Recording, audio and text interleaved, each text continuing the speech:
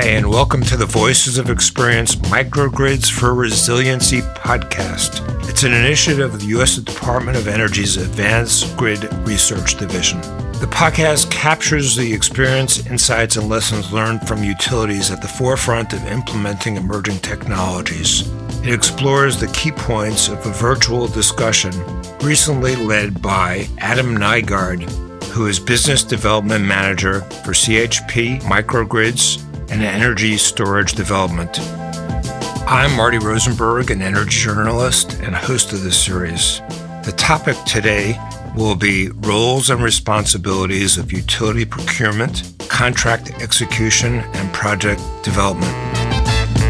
Welcome, Adam. Hi, Marty. Thanks. How are you today? I'm doing great. How about yourself? Good.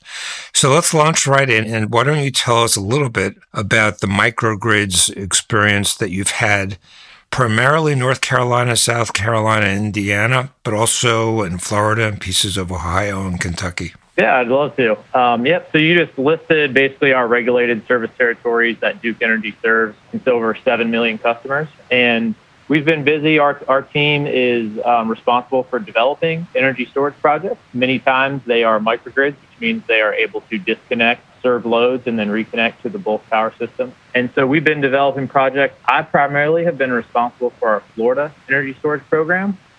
In late 2017, we received approval from the Florida Public Service Commission to deploy 50 megawatts of energy storage systems. So I've been busy developing projects associated with those 50 megawatts, and ultimately we'll end up rolling out 6 projects that make up those 50 megawatts, and those will all be operational before the end of 2021.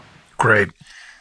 Duke is known throughout the industry for generations of engineering prowess, and you have a lot of engineering capability in-house at the utility.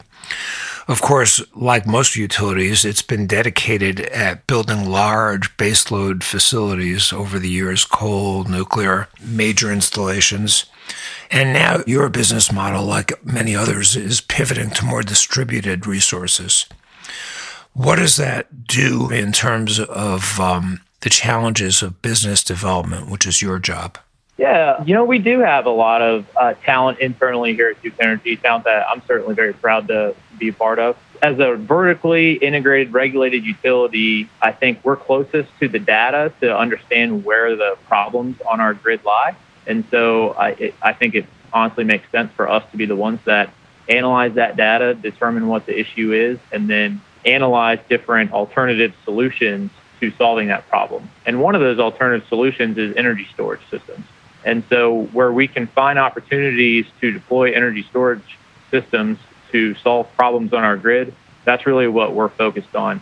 And we're fortunate enough to have really even our own energy storage engineering team that is very knowledgeable about how batteries work, discharge rates, charge rates, et cetera, degradation curves of batteries, working with vendors and understanding their products. And so we do a lot of that in-house, which I do think makes us unique, that we typically aren't bringing third parties in, that we have that expertise in-house.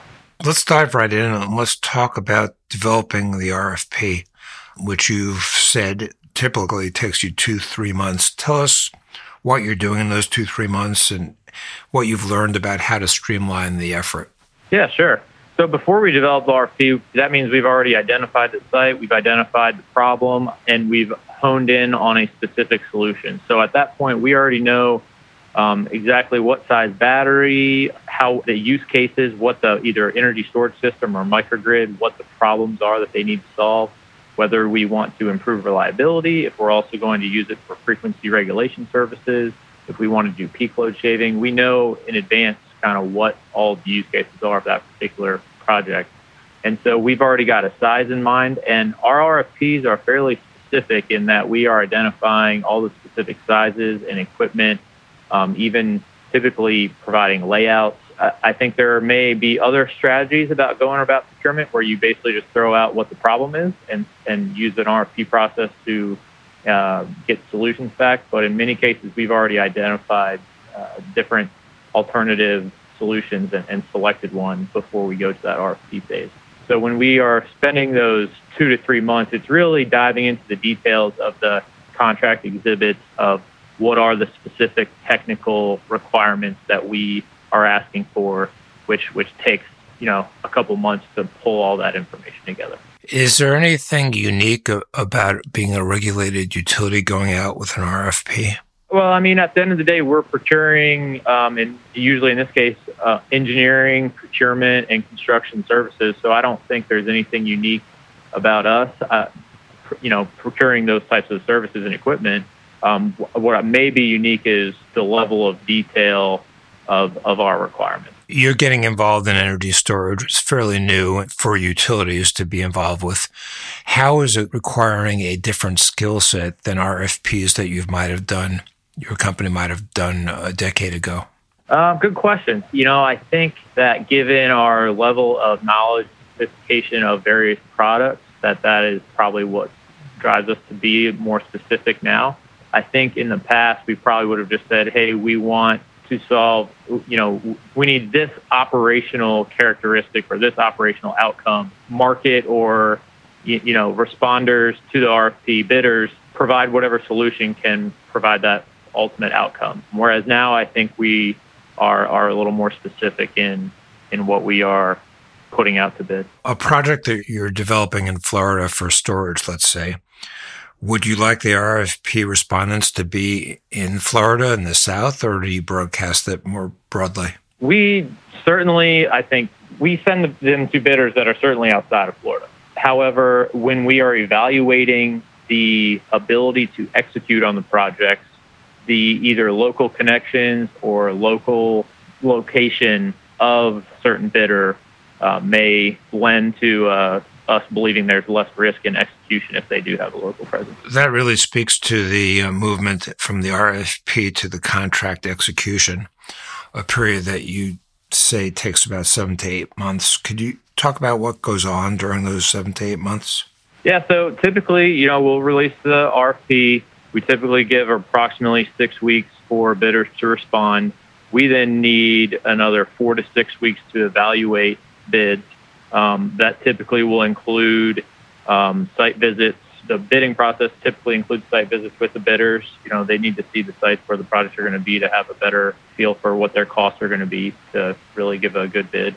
And then after our evaluation process, then we shortlist and move to 1 or 2 bidders where we will then go through final contract negotiations with. One of the things that I think typically, we're providing the drafts of those contracts up front and expecting red lines to those, with their final proposals. So that contract negotiation phase shouldn't take as long as it has been. The issue has been we are asking our EPC partners to purchase the batteries for us and basically asking them to negotiate procurement of the batteries on behalf of us, right? Starting that process, basically waiting to start that process until you have a final EPC partner selected is, you're just starting the clock then on that procurement process of the batteries 3 to 4 months later, and then that process itself takes another 3 to 4 months. So that's kind of why it's taking us 7 to 8 months is our strategy around having our EPC partners purchase the batteries for us. Are there certain types of batteries or certain manufacturers that you gravitate to that you're trying to develop a core expertise on, or do you take all comers?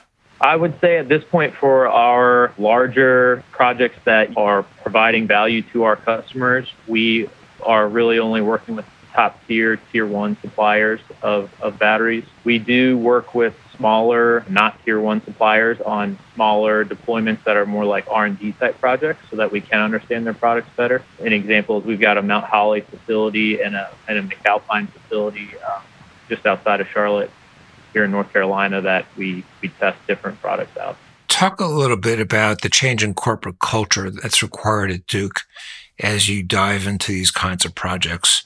Is it basically the same corporate culture Duke has been known for, or are you developing new skills and new values as you put these projects together? It's a lot of the same. Going through an EPC contract for a battery isn't really the same necessarily as an EPC contract for, building a solar facility. There's some similarities, but I don't think there's anything that needs to change from a corporate perspective other than educating folks that are making decisions on our risk tolerance of what batteries are and how they operate, what's different about them. And it's really like an internal education that has to happen. And, then everybody's learning and everybody's getting smarter about these assets kind of at the same time. That's kind of learning curve, and I think another reason why some of these procurements for batteries and microgrids have taken a little bit longer than maybe other assets.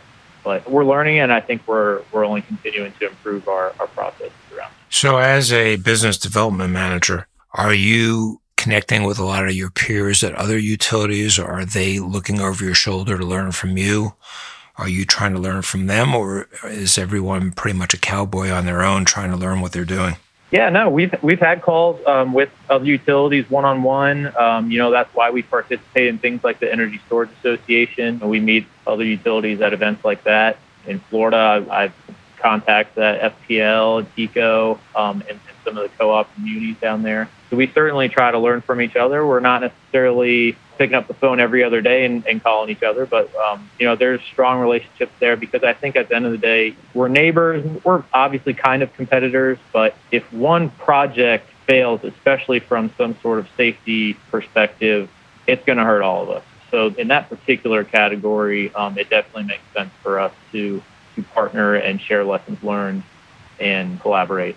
And another good example is the DOE and SEPA call that we had last week, which I think is what stimulated this discussion. Right. As you reflect on your job and as you wake up every day in these trying times, what gives you the most satisfaction about what you're doing? I actually started, I went to Penn State University for nuclear engineering, and, at the time, nuclear was going to be the newest energy source, and I loved it. It was clean. Whether you believe in climate change or not, it was a source of electricity for that clean air, clean water. And, I've kind of migrated to renewables and now battery energy storage systems. And I believe that at the end of the day, I'm helping make a difference in the broader scheme of things that, I'm working on battery energy storage systems and sometimes paired with microgrids to provide a world that has cleaner air and cleaner water while also meeting the electricity that our society demands. Great.